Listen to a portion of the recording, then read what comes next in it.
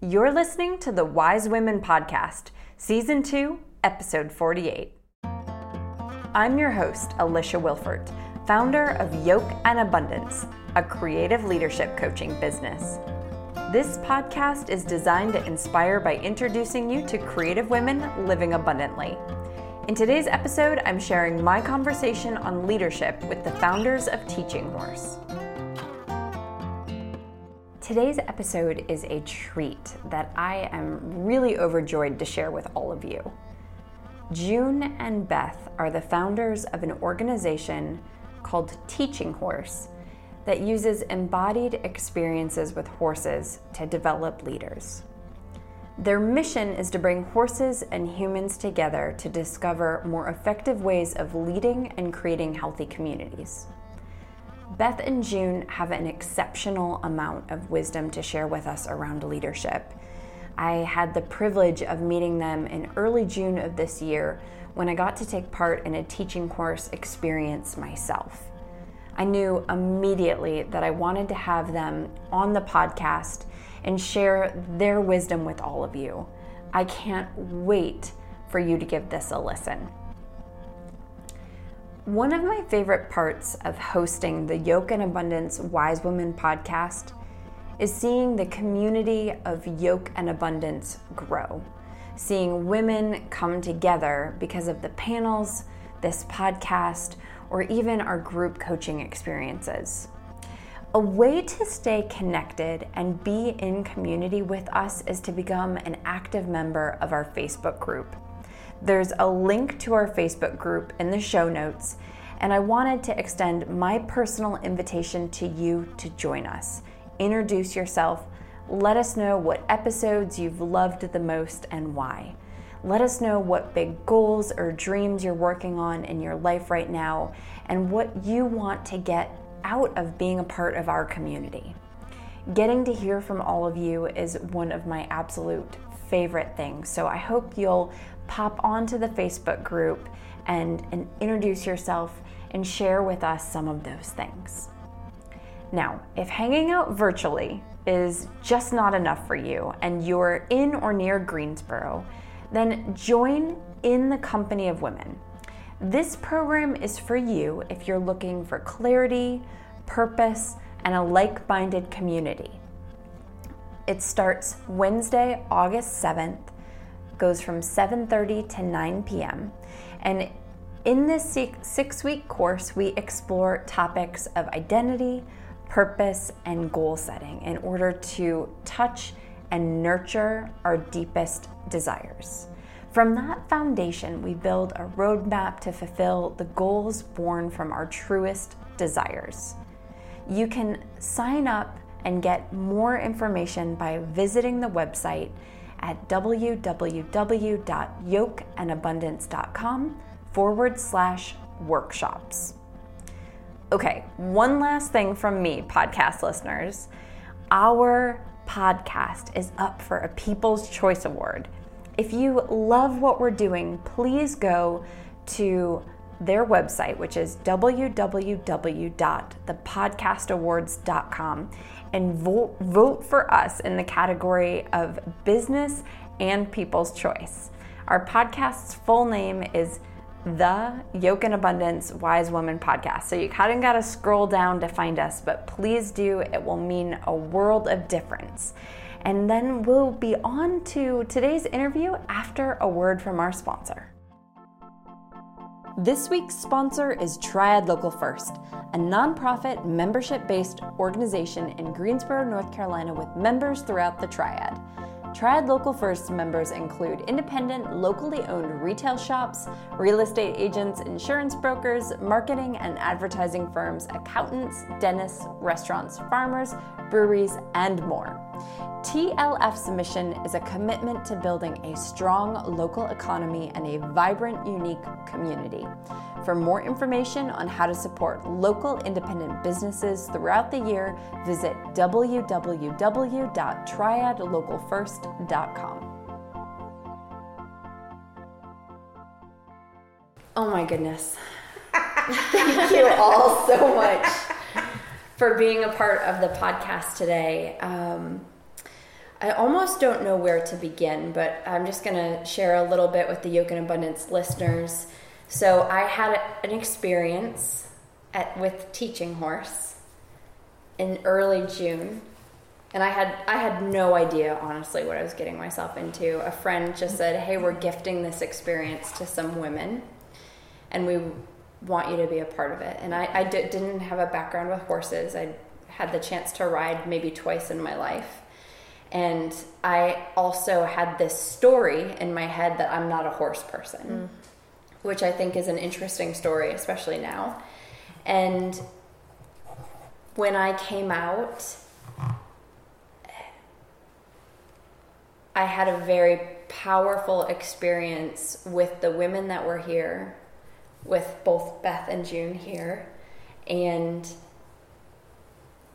not only did I have personal lessons, but I got to experience the lessons of everyone else in my group as well, around leadership and being present and direction and energy and so many different things. And I knew that I wanted to share that with everybody on the Yoke and Abundance podcast. So Beth and June, can you introduce yourselves and share with the Yoke and Abundance listeners who you are and what it is you do? I will do my best to capture that in a couple of sentences, but that's actually a very broad and deep question, as you can imagine. It is. So my name is June Gunter. I am one of the founders of Teaching Horse.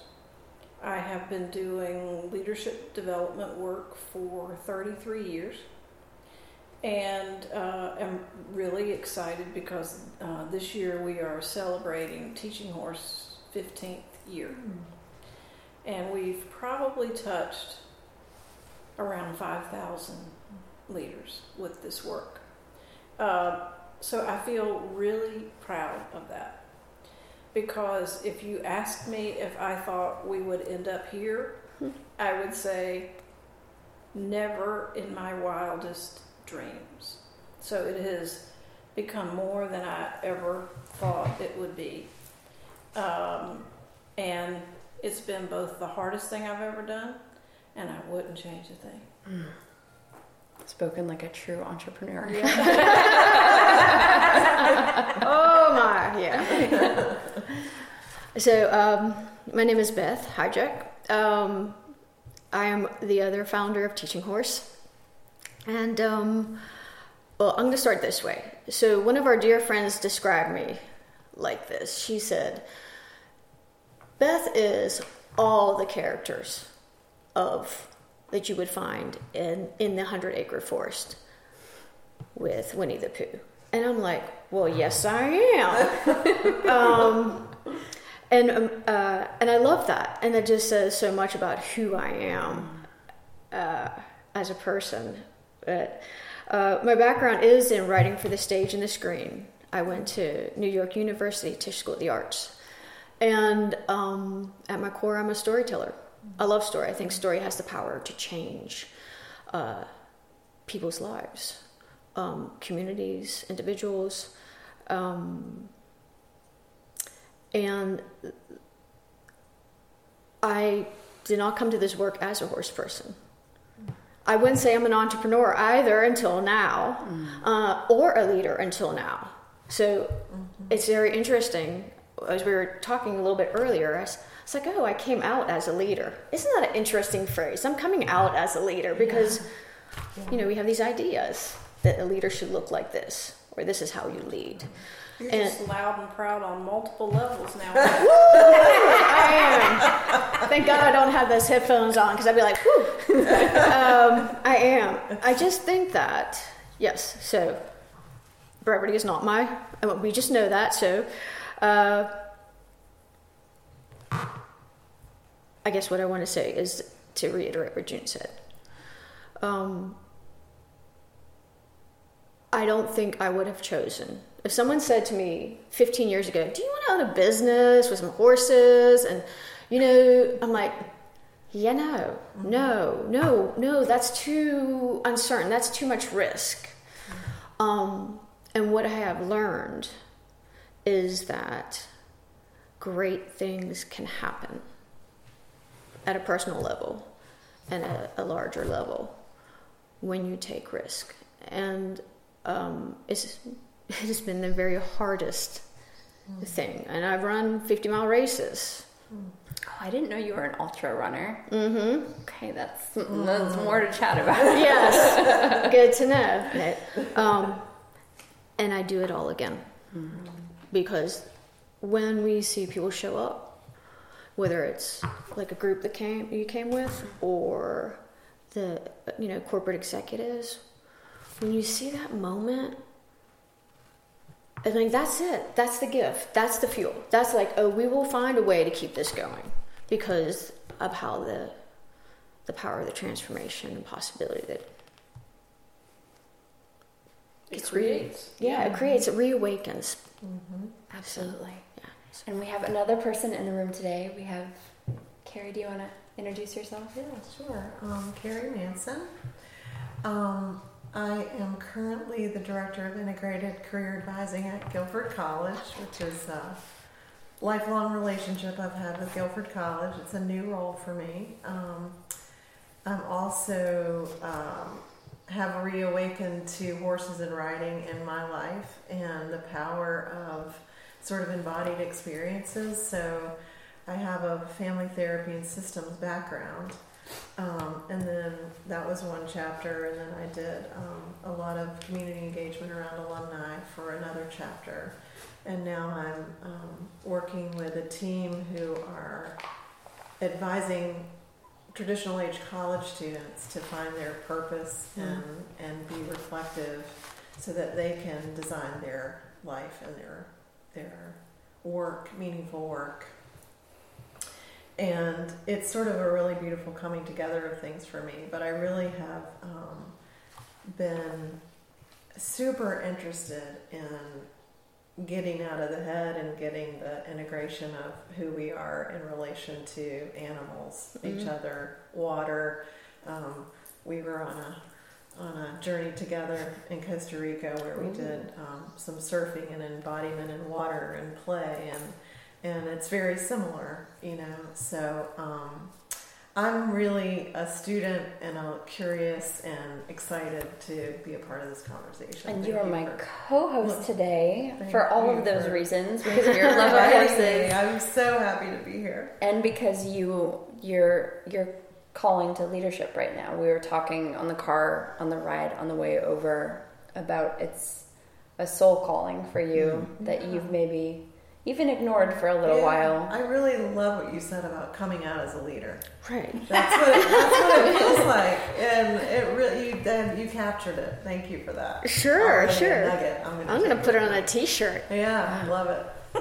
I think you make a great T-shirt. Yeah, right. So, Beth and June, can you tell us a little bit about how did Teaching Horse come about? Do you want me to start? Of course I do. So, as I mentioned, I've been doing leadership development for a long time.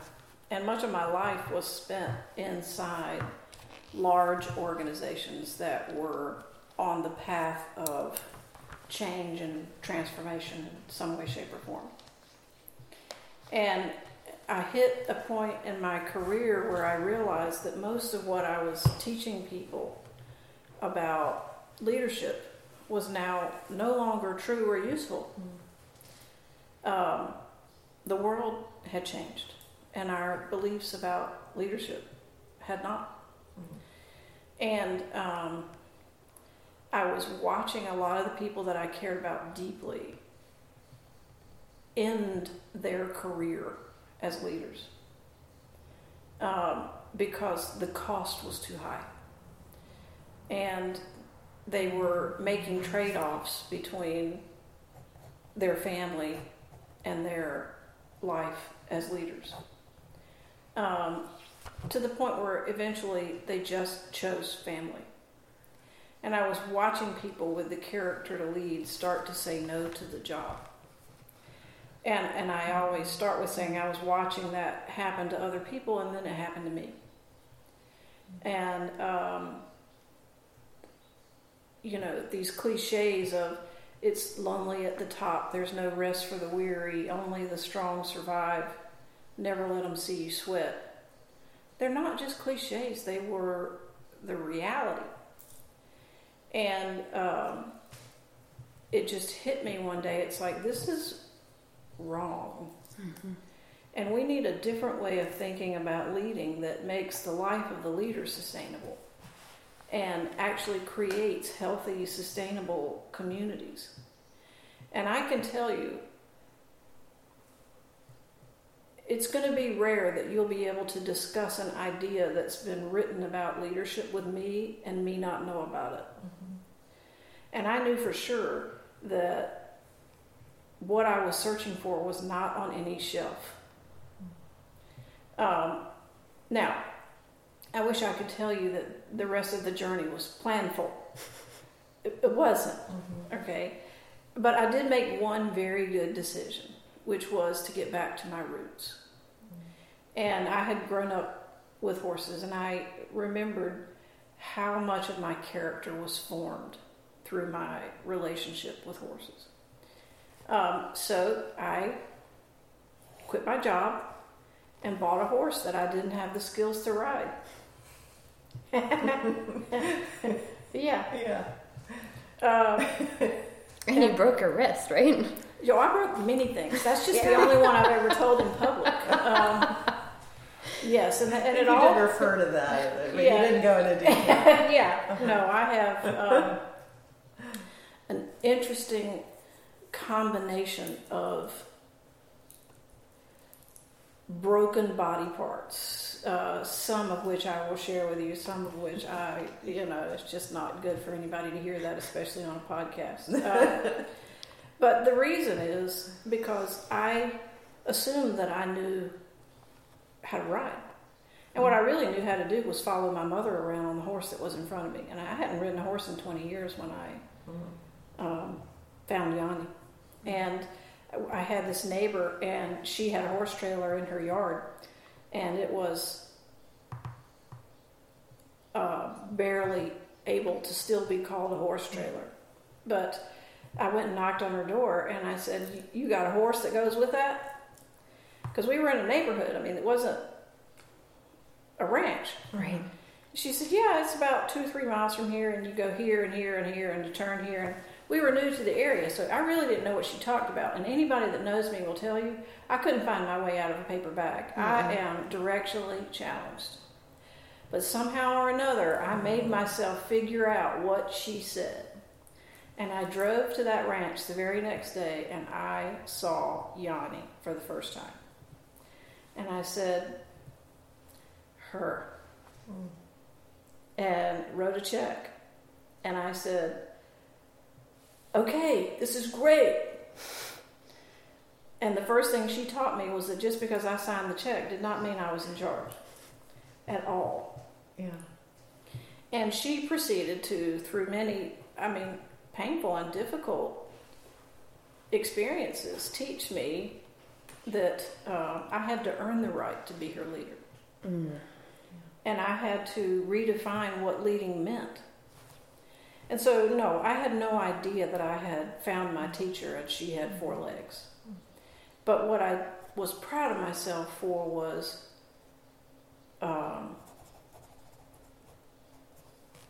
she helped me remember not only who I was as a person in terms of once I choose a relationship, I choose for life.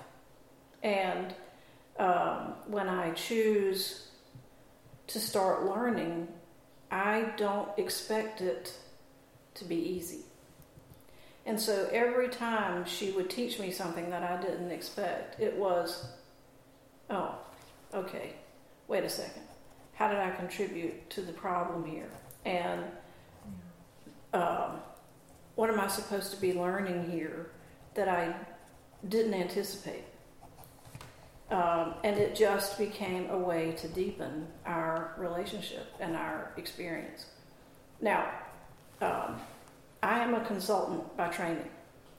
And people always say to me, "How did you come up with that product?" Or "How did you come up with that service?"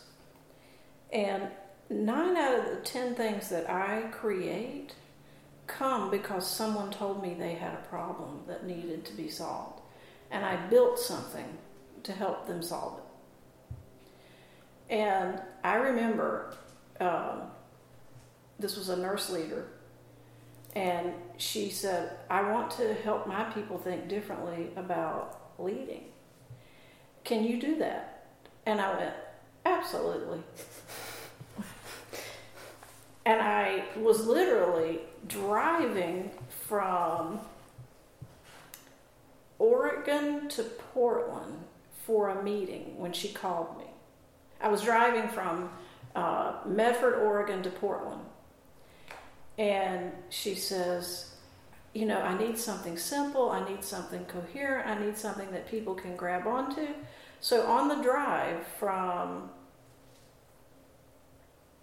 Medford to Portland, I thought deeply about everything the horses had been teaching me. And that's how the Diamond Model was born. Was I just started making connections between everything that I had to learn from Yanni, which was use your attention to make decisions. Be willing to set clear direction. Be willing to course correct based on information that I, the horse, give you. Be willing to set a pace that reflects reality and use your energy to strengthen the relationship between us. Be willing to be honest with yourself about what you know and what you don't, and what you need me for. And as I started uncovering these truths, it became clear to me, it's like, oh man, I've learned a lot. Yes. And I'm ready to start talking about it and start sharing it. And that's how it happened. So,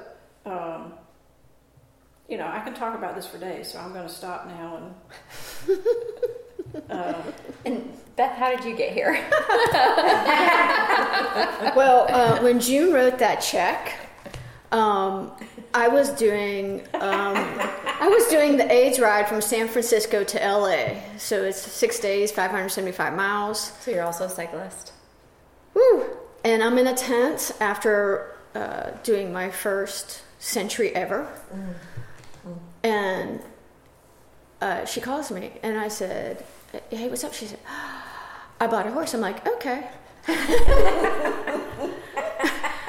And herein lies the whole Christopher Robin beginning. Because one of the things that I love, that I understand now that I didn't then, is that that all those parts of me that show up for Teaching Horse, all the Piglet and the Tigger and the Eeyore, gave me the opportunity to say, oh, there's more than one way to lead. And when I looked at the herd of horses that came into our lives, and I'm like, well, they're all different, and they all lead. And it gave a bigger place for me to step into my own identity as an individual, and to see other people is like, cool. You remind me, because I found Yanni in California. And then we developed a relationship with this horse, and this is the part of the story that Beth rarely tells people, which is, as soon as she got back from the AIDS ride, the first thing I did was to tell her, I want you to come meet Yanni. And there were 30 or 40 horses at this particular barn. And we started walking around, and I was trying to find her, and Beth said, who's that? I looked at Yanni, and I'm like, who is that one? Who is that? That one. Yeah. Oh my gosh. And I was like, that's her. Oh my gosh. And when you realize that a being is changing your life with every breath you spend with her, living 10 minutes from her is too far. Yeah. And so Beth graciously agreed to go on the next adventure, which was to move from California to Oregon, because we wanted horse property. And you know, in California, that's not happening unless you're crazy wealthy, and we were not. But in Southern Oregon, the property prices were reasonable. So I was beginning to work with a consulting firm, and they were located in Ashland, Oregon. And so I drove to Ashland for a meeting and came back with 45 acres. Yeah. Wow. She calls me. She says, "I think we should move to Ashland." I'm like, "Okay." Yep. Great and so response. we find this place, and it's 45 acres. We owned, the back half of our property was a mountain. So we owned a mountain. Oh, gosh. And we had 22 acres of level irrigated pasture and 1 horse. Wow. Right. Okay, that won't do. So within a few days, literally, I mean, it was less than 7, a few days of getting to Oregon, we bought Yanni 2 horses. So she would have a herd. And that's how we got Rocky and Harley. And the reason I bring this up now is because while Yanni had been teaching me so much about how to lead her, she was still a reluctant leader. Because she went from being 1 horse to being a lead mare in a matter of minutes. And she was like, don't know how I feel about that. But then she was faced with some choices. It's, you know, it's either lead or don't. Right. And she chose. And I got to watch her make that transition from reluctant leader to choosing to be a leader. And that was an incredibly enlightening journey. And then, you know, of course, the journey just keeps moving from there, and we start talking to people about the work that we're doing, and we start building the business, and we start spreading the word. And as soon as people realize that you now have this life with horses, what they want to do is give you more horses. Okay? Yes. It happens. I mean, any horse person that's listening to this broadcast right now is cackling because they know it's true. And so when I, this sort of brings my sister into the equation, but my sister is a minister and wanted to do a workshop for some of the people in the communities that she served, and she started introducing me to people in North Carolina because we were living in Oregon. Now, I'm from North Carolina. But we came across this woman, and she said, I want to do a workshop in North Carolina. And would you come and do this at my facility? And I'm like, sure. That was the first time we agreed to work with horses we'd never met. Right, yeah. So you were choosing leadership at that moment, too? No, I just said yes to something. She was saying yes to her sister. Yeah, I was saying yes to her sister sister. is what I did. Okay. And you have to be clear. A lot of these choices you make are instinct. They're not with a ton of conscious awareness. Right. You just said yes. And I was like, okay. So we go to this barn, and she says, now I have like 6 or 8 that you can work with for this particular session. And I have one that I want you to meet, because I think he's going to be extraordinary at this work. And he's a warm blood. And I'm like, okay. I didn't know what that meant. Whatever. I didn't know he was 7 feet tall and 8 feet long and weighed 1,600 pounds. And the first time I met him, I'm like, oh, shit. And he was the most gentle, giving soul I've ever met. Got it. Galen. Yes. And he made such an impression on all the people that were a part of this workshop that she gave him to us. And she shipped him from North Carolina to Oregon and then flew with him, met him there to make sure he was appropriately housed and integrated into the herd. And that took us to another level of the journey. And at the same time we got Galen, this is all in like 1 month this happened. We got Galen. All of this happened in 1 month. Yeah, we got Galen. And then we were attending a conference where we were exposed to an organization called Return to Freedom. And for everybody listening, please go to returntofreedom.org, because Netta DeMeo is the founder and is all about wild horse preservation and conservation. And so we were listening to her tell the story of the work that she does to protect the heritage and health of wild horses in the United States. Yeah. And Beth and I are thinking, we should be doing more. I'm going to Beth, wait, let me just pause. Let me tell. No, let me tell. No. Beth is in the back of the room and says, no. We'll take some. No, I did not say that. Yeah, you did. So, we're at this conference. I'm running the AV system for this thing, and I'm watching this, right? And tears are streaming down my face. I'm like, snot crying, right? But I'm gonna pause right there. So, I love horses, and this is because it ties to later. I do not ever want to ride a horse. Mm-hmm. I grew up taking care of Arabians. Yeah. If I'm going to ride something, I'm going to ride a motorcycle. I'm going to get on a surfboard. I'm going to get on a bike. But I had this story that to be a part of this community, the equine community, I had to ride. Mm-hmm. And Netta was up there giving this presentation about the wild horses and their plight. I'm sob crying, and this slide goes up. It's like, you don't have to ride to have a relation. To have a relation to horse. Yeah. And so, in Netta Beth fashion, we're running behind schedule. We end June, and the people that were putting on the conference were at the back of the room, and I'm like, I have a question. And June's like, oh crap, what is she going to say? And I said, hypothetically, we have 45 acres. What would we need to do if we wanted to help with the wild horse situation?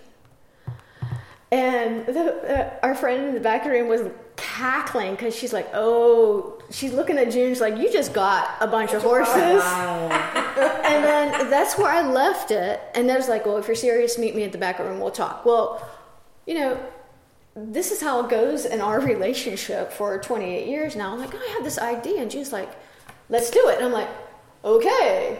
And next thing you know, 3 months later, we had three American wild horses, Hope, Lucky, and Dream, a brother and two sisters. And that began our relationship with Return to Freedom. Mm-hmm. And we immersed ourselves in wild horse culture and began to learn how wild horses lead their herds. Mm-hmm. And that added another layer of understanding to the Diamond model, which is their social structure and how they organize to create healthy communities, which was why we had gone on this adventure to begin with. Yeah. And I think the reason I tell this part of the story is because we've learned two primary things. Number one, how do horses organize to create healthy communities? And two, how do they share leadership to make it sustainable? And then what capabilities do the horses have to embody to be chosen as one of the herd leaders? And that really, those are the three cornerstones of our business and what we spend our time sharing with the world. But fundamentally, what we believe is that if you want to learn what horses have to teach you about leadership, go to the source. Mm-hmm. Because when you spend time with horses, they will reflect to you who you are and how you lead. And it takes them a few seconds to do it.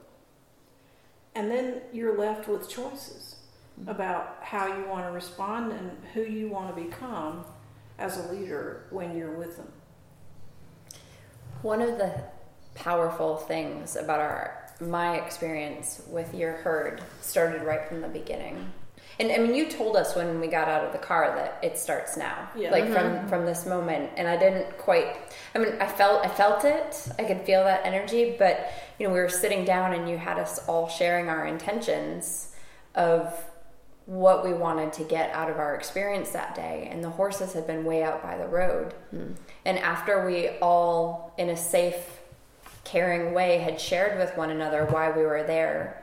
And we were a group of facilitators ourselves and coaches, and so we're maybe a little bit of a unique group that just kind of was like, here's our vulnerable self, right on the table from the beginning. And your herd had come, you said to us, okay, your learning starts now. I would like you to turn around and take a look at the herd, and what do you see? And they had moved from the road more than halfway up the pasture, all facing us in a line. And that just, I mean, the goosebumps that I had when I realized that they felt and could see our energy. And I knew from that moment that I really needed to pay attention to what was happening in a deeper way. And the essence, the message there from horses is congruence is compelling. When you're honest with us about who you are and your intention, we will choose to be with you. And by the way, people feel the same way. It's twofold. It's when you're honest with us, the horses, and when you're honest with yourself. Yes. And that's where the story starts to shift. And that's one of the things that I love from who I am as an individual, is that we're in this constant story. We are living a story. And so when you ask, well, how did you come to it? Like, we're coming to it every day, right? And I can remember reading Greek mythology. I'm like, oh, isn't this stuff cool? And I'm like, and then watching the journey, I'm like, oh, you went through the snake lady head and this, and it's like, and you make it back safe, right? You're having a party, you're like, I wouldn't go back out. I'm like, no, stay here. And then it's like, oh, let's go back out. It's that constant, we are living a story, we're coming to it every day. What is a greater gift than to be conscious of the story that you're living in the moment, and they continually remind us. Well, and something I want to offer all the entrepreneurs listening is the stories we love are the ones we don't know the ending. But we want certainty, right? There's the there's a different experience in watching a movie that you've seen and watching a movie that you haven't seen. Yes. And be okay with not knowing what's going to happen next. Makes life a lot more interesting.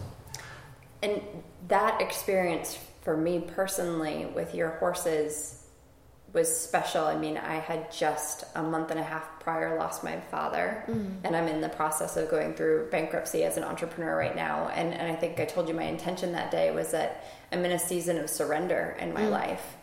And so I brought to the table, in the valley of the hero's journey, hopefully I'm a Shiro, right? I'd like to get on the other side of that valley. But June, you also said that for horses, it's not touch that equals connection. It's intentional presence. That's correct. And I know that even for myself, I have to be intentionally present right now. I have to show up, and forgive me, I'm going to tear up a little bit. It's okay. But it's been that reminder for me that just showing up for myself is enough. Yep. yes. So I'm going to offer you another way to think about surrender. And my mother taught me this. You don't surrender to things you don't want. You surrender to things you do want. Yes. Oh, and I read that in your book, and I was like, and I was like, whoa. What the fun, right? Yeah. Because I had been thinking about it before that I needed to surrender to these things that I didn't want. And then when I read that in your book, I was like, holy mackerel, that's, wow. What do I want then? Right. And what are you letting go of? Yes. The only way for you to receive something is to have an open hand. Mm-hmm. Yeah. Okay? Yeah. Carrie, what do you have an open hand to right now? Yeah. Well, I'm thinking a lot about story in a different way. Okay. You know? Ooh. So and a question I have for us and for you is, what about the stories? How does story impact us when we're telling a story that's just a story? It's not really us.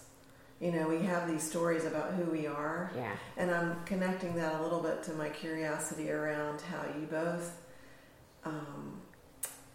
had an open hand, and you were saying yes without much of a plan, maybe. No plan. So I'm trying to sort of make some connections in my head for a question about, as you reflect back on that, what was happening? Like, how are you letting go of some stories about yourself to be open to some new story, like to really who you were, not the story of who you are, but really who you were? And how did you sort of unclench your hands from some of that old stuff to be able to receive all this? Like, you had that open hand and stuff started to come at you. I mean, it was mutual, but right? That there was something going on. And I'm just thinking, I think we all get really attached to stories of ourselves that aren't really real. They're made up. Right. We've created those. And I also see that in a team environment sometimes. You can tell a story about what's going on in this way or that way. Yes. And it really has power. Well, so the power of story is undeniable. And that's why, if I go all the way back to when I was a kid, my father was a CEO. So I grew up negotiating with CEOs. And my mother was this deeply spiritual animal whisperer. And part of my story is I'm actually a 50-50 combination of those two people. And what I will tell you is that different parts of my life are honoring different parts of my story. And so when I was in high school, I took my first psychology class. And I was like, now that's interesting to me. I want to understand how people think. And that helped me develop even better relationship with my dad. And I was always curious about his ability to start something and build it and then make it something that contributed to the betterment of the world. And so I always knew that I wanted to be in business. And so when I look at those years of my life where I was either climbing the corporate ladder or living inside large organizations, I can't tell you that wasn't me. It was. It was just the part of the story that was true for me right then. And the more I've said this to students for my whole career, whenever you're learning something, you will find the limitations to it. You will find the limits to whatever a methodology or a tool or a way of thinking can explain for you. And what I discovered at that point in my life where I began to think about Teaching Horse was I lost my soul. And I needed to find it. And the place I started was not necessarily new. It was actually an honoring of the past. But it led to something new. And it was still an honest part of my story.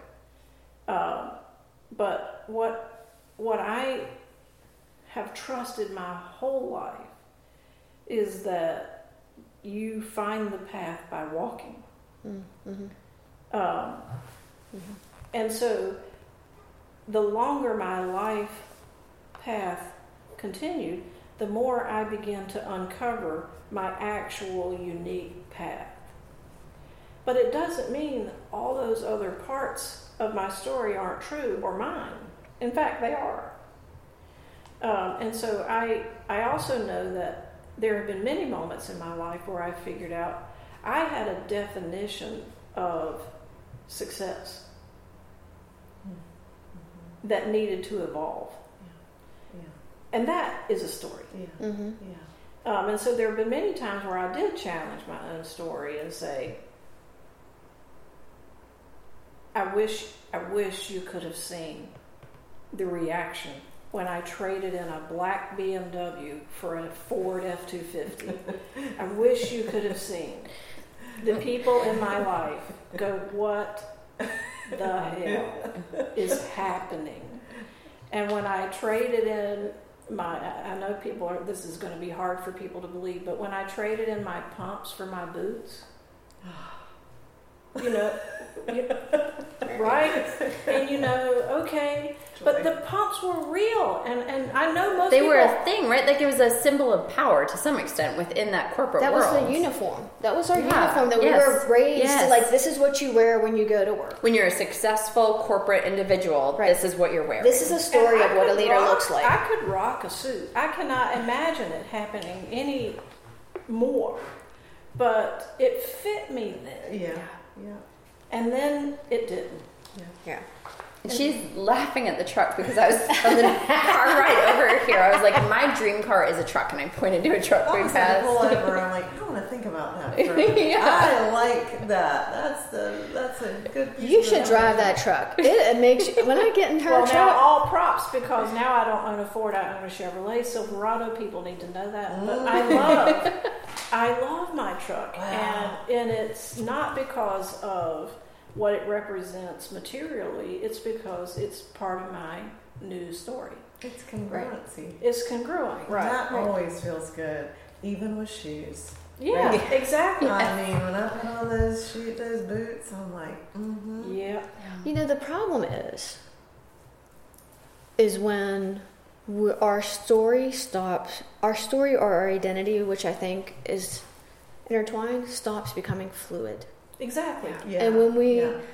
And when we are operating in an unconscious state of old story, you feel it. Mm-hmm. But and that's what I see a lot of what's happening in the world right now is this pull between somewhere people know where's an old story we're operating in.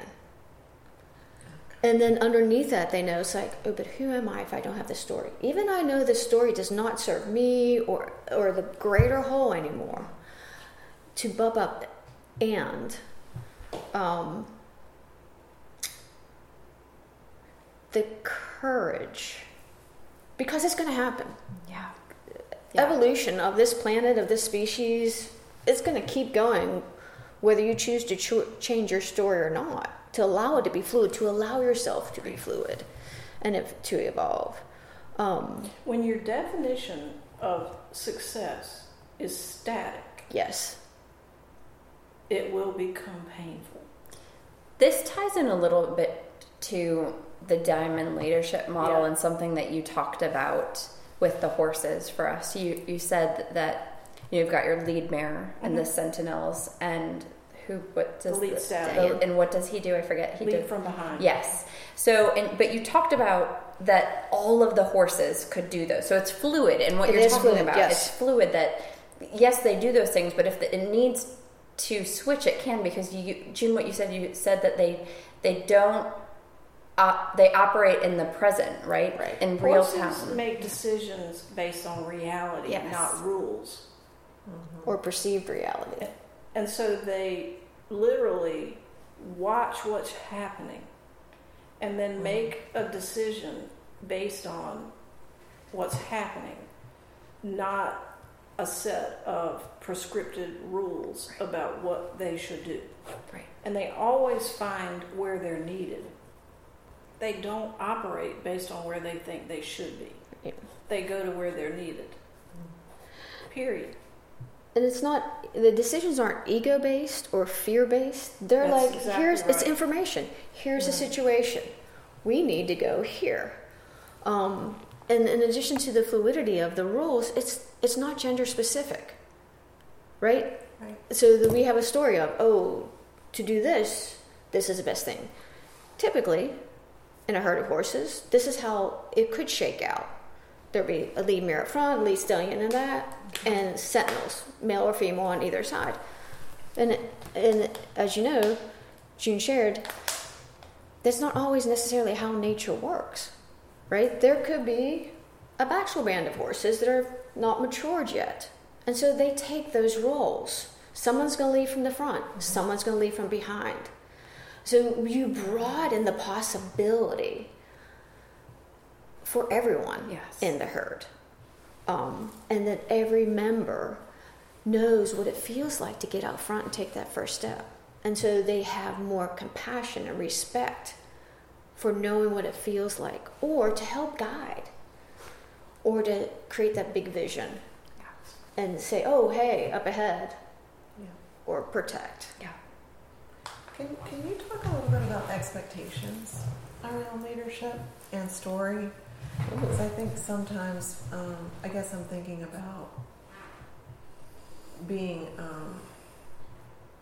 stuck in expectations that you think other people have. And I think for women that's particularly large sometimes. So in the leadership way, horses are dealing with their reality. They're not worried about, I wonder what that horse is going to think about. Like, how do I meet that horse's need? I'm meeting the need of the community, right? So, I don't know. What comes up for you both around expectations and your own leadership styles? I'm going to tell you a story. Okay. Because part of what you said, I see differently. Okay. So I'm going to tell you a little story about Dream and Galen. Dream was the lead mare of our herd from Return to Freedom. And Galen is a domestic warm blood who actually knew nothing about being a horse. Do you understand what I'm saying about Say that? a little more about that. Yeah. For people Can I give a story about that based on my experience? Well, yes. Okay, so Galen's like the lover, right? Yes. And Lynn was really infatuated with how big this horse was. Right. And she wanted to call him to her. And so she was imagining this energy of skyscrapers and power.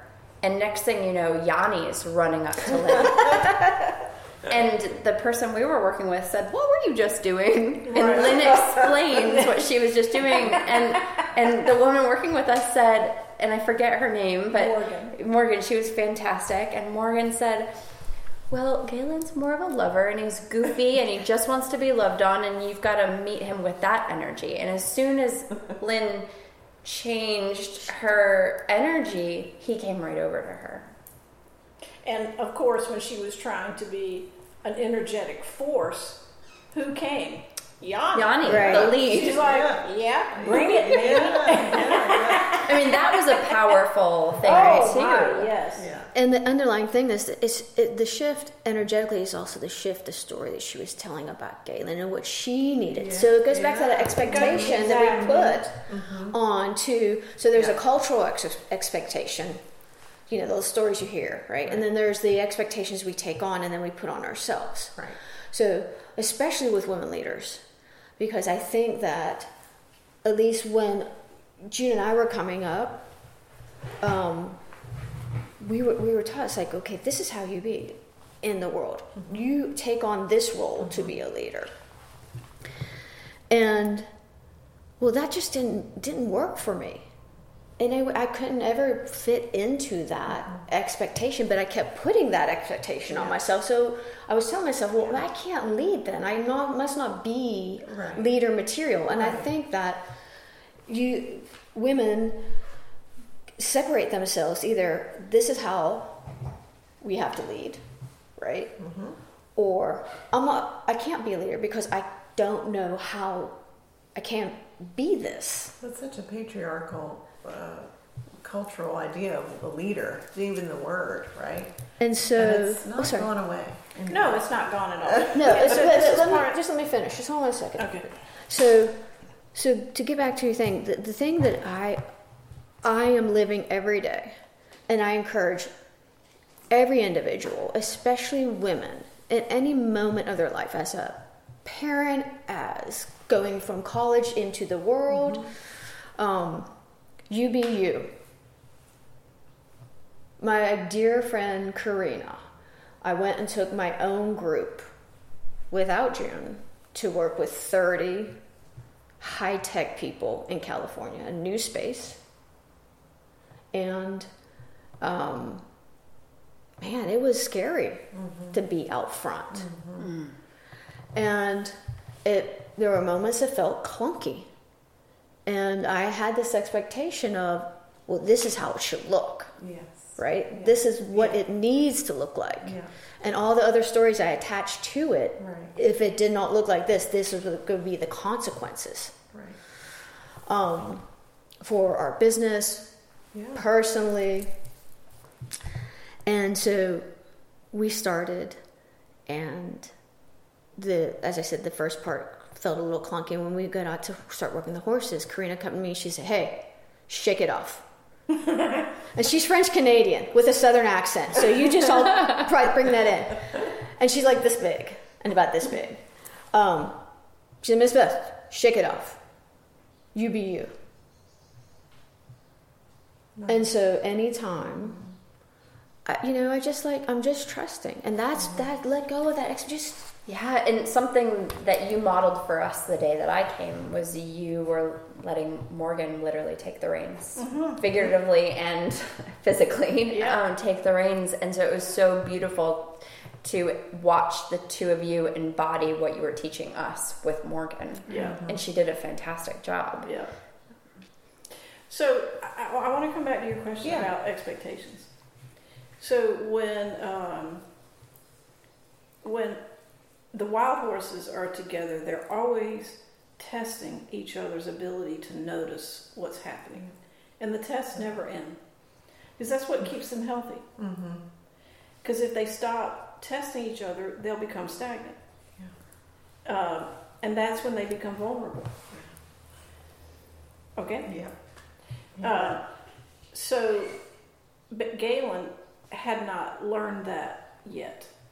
No, he'd never lived in a herd, so no other horse had ever tested whether or not he was staying aware of how the surroundings were changing, or where his fellow horses were, or where they were going. And Galen loves grass. And he was chowing down on a fresh part of the green pasture, and Dream, lead mare for the wild herd, walked up behind him, and he didn't acknowledge her. And horse, that means you're not paying attention. Right. Because all he had to do was lift his head and say, "Yep, I see you." And that conversation would have been over, because she would have known, okay, good, you're noticing what's coming behind you. You're ready to move if we need to. Yeah. But that's not what he did. Right. And he didn't even understand that that's what she was asking. So she had to teach him. And she did. She bit his butt. And he, you can imagine him saying, "What?" Yeah. And then it was over, and then he turned around and looked at her, and she was like, "Good, that's what I wanted. Thank you very much." Okay. And the next day, same thing. He's munching away on grass. She walks up behind him. He doesn't move. No, Chomp. take it. Okay. Yep.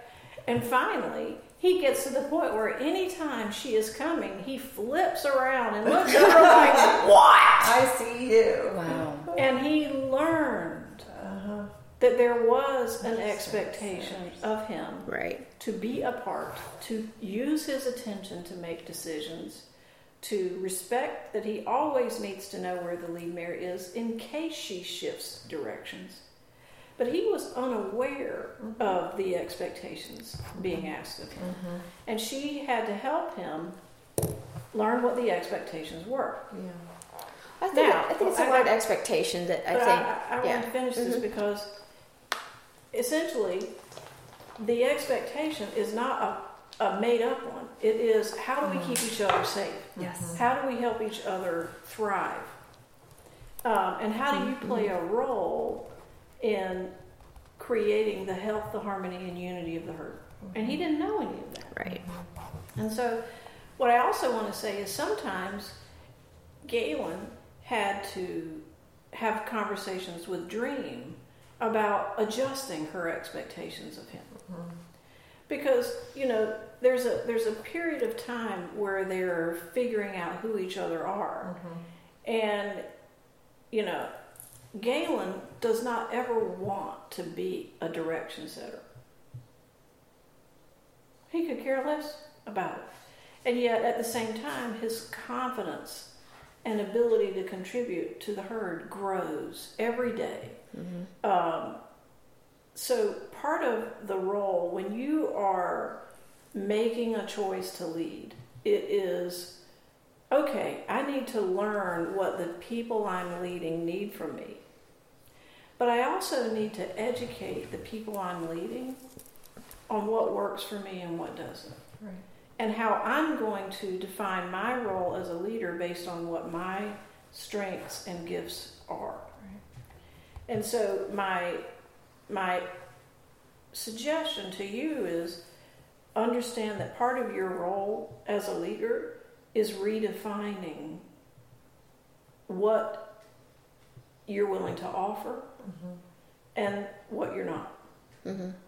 That's the answer to your question many minutes ago about what the open hand is. I think that's that's what I'm experiencing. When I do that, things are shifting in a big way, just by doing what you just said. Right. You've got to look at it as a dynamic conversation. And yes, there is a long history of patriarchal, hierarchical notions of leadership. And the truth is, the only way they'll change is one conversation at a time. Yeah. One experience at a time of having a different way of thinking about leading that ends up being successful. And I think that because I love words and story, it is how we step into a word like expectation. To me, it's a very charged word. But listening to June share that story, it's like, oh no, it's about clarity. It's about clarity about, it's not self-serving. I think that when I've encountered expectations in my life, I'm setting myself up. But in the herd, the expectation is, here's what we need. Yeah. There is clarity of what we need, and there's also this conversation that happens of, this is what I can bring today. Right. And to me, that shifts the whole dynamic around, if someone says that to me, I'm like, oh, okay. We just reframe my whole understanding about expectations and the testing too, because we hear the word test, and because I'm not a good tester, I'm like, and it just amps. Right. Yeah. So, and what I know that's true is that because of understanding what is needed in the horse, they're making sure that every herd member is the best they can be in those skills. It's not a test to see if you will fail or if you're better than the other. It's not about that GPA. It's, this is what we need, and we need to practice it. So to me, test is, we're going to practice. To me, that says a whole different word. We're going to practice today. I'm going to help you practice being better at noticing. Yes. Or being more congruent. And so I think that in the human world, when we start to shift either the story or the story we have around words and really get underneath, it's a practice. Yeah. And this practice makes us all agile. Yeah. And this, Yeah, and I want to be cognizant of time. Yes. I promised about an hour. So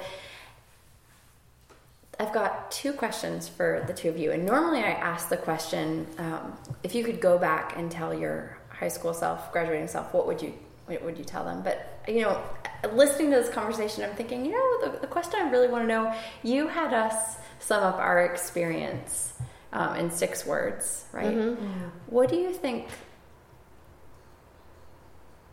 do you think in maybe around 6 words the horses can teach us about leadership? Love your herd.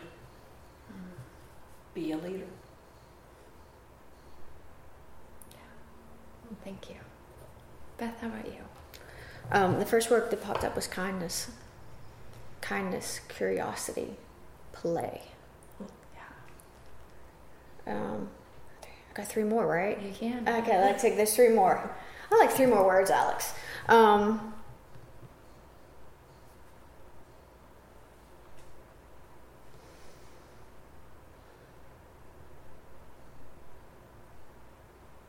Discovery.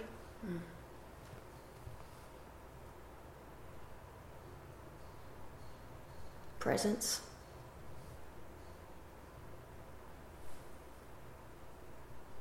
And it'll always be the bottom line for me. Without love, there really isn't really leadership. And I thought about your question. What would you tell your high school self? And I think I have an answer that you might not expect. I would love to hear it. Oh, I would too. Nothing. Oh, yeah, don't do I've the story never had away. anybody say that. Yeah. I would tell her nothing. It would be so hard. Like, I've got so much to tell you. Gosh. Find your own way. That to me is, and what I know for sure is that we know nothing about what young people's lives will look like. Right. 20 years from now, 30 years from now, 50 years from now. And how cool is that? Exactly. Don't give people answers to problems they don't have yet. Yeah. Let them figure it out. Yeah. And so I lied. I have a couple more questions. So the next question is, what do you 2 want our listeners to know about right now? I'm going to share, of course, your website. Oh. But I listen to your questions really deliberately, and you say, what do I want them to know about? Nothing. There's a physicist, Richard Feynman, and he says that not knowing is so much more interesting than being attached to an answer that might be wrong. So what are we excited about? You walk on your own path, and just try to stay awake. Yeah. Well, I want the listeners to know that you have 2 books that they should get and read. And I want them to visit your website and support the work that the 2 of you are doing. So that's what I really want listeners to do, because it's powerful work no matter what story the listeners are telling themselves about whether or not they're a horse person. There's some deep, powerful lessons in this work. And if you even have the idea that leadership is a part of your journey, then I think your books are a must read. Thank you. Thank you very much. Thank you. And how do the 2 of you live a life of abundance? Oh. At the end of the day, if there's hay in the barn and peanut butter in the cabinet, we're good. Abundance for me is waking up in the morning and having a cup of coffee with my elderly cat in my lap and sitting on the front porch and watching my herd of horses live a life that a lot of horses don't ever get the opportunity to. And to know that I am learning from them every day. And that's it. Mm-hmm. That's abundance. Yeah. I think abundance is a moment-to-moment thing. Like, nothing's constant, and I have to keep reminding myself that. And June and I were just talking the other day, and negotiating. I was almost like, this, and this is happening, and we work so hard, da-da-da-da-da, and why are we working so hard, and da-da-da, and then I walk outside to go feed the horses, and I go to head back to our red barn, and there's a mama deer and 2 babies. I'm like, okay. Because there's so many things you can get caught up in what abundance is that you can miss what. And to me, it's like, well, yeah, okay. This right now isn't to be in conversation, to share this energy, these stories. There's so much more I want to ask you. I know, there's so much, I feel like we could have a part 2 and 3, right? Yeah. So I think that would be the thing I would say about abundance. It's like, it's there. And keep looking for it. It's like magic, right? It is magic. It's like magic. It is magic. You're right. It is magic. That's it. It is. Well, thank you all so much for being willing to have this conversation today. And thank you for the work you're doing Yes. in the world, and for inviting us to this conversation and being able to share with people some of the things that we've learned. Thank you. We would love to know what you thought of today's episode. Head over to the website and share your takeaways in the comments section of today's episode. While you're there, sign up for our newsletter to be sure and not miss special events and insights I only share via email. If you love the Yoke and Abundance Wise Women podcast, it would mean the world if you would go to iTunes and write us a review. It just takes a few minutes to help us tremendously. Thank you to our sponsor, Triad Local First, and my wonderful editor and producer, Ira Sterling at Julia Sound Recordings. Remember, every one of us has wisdom within. Keep sharing your words of wisdom because you never know who you'll inspire.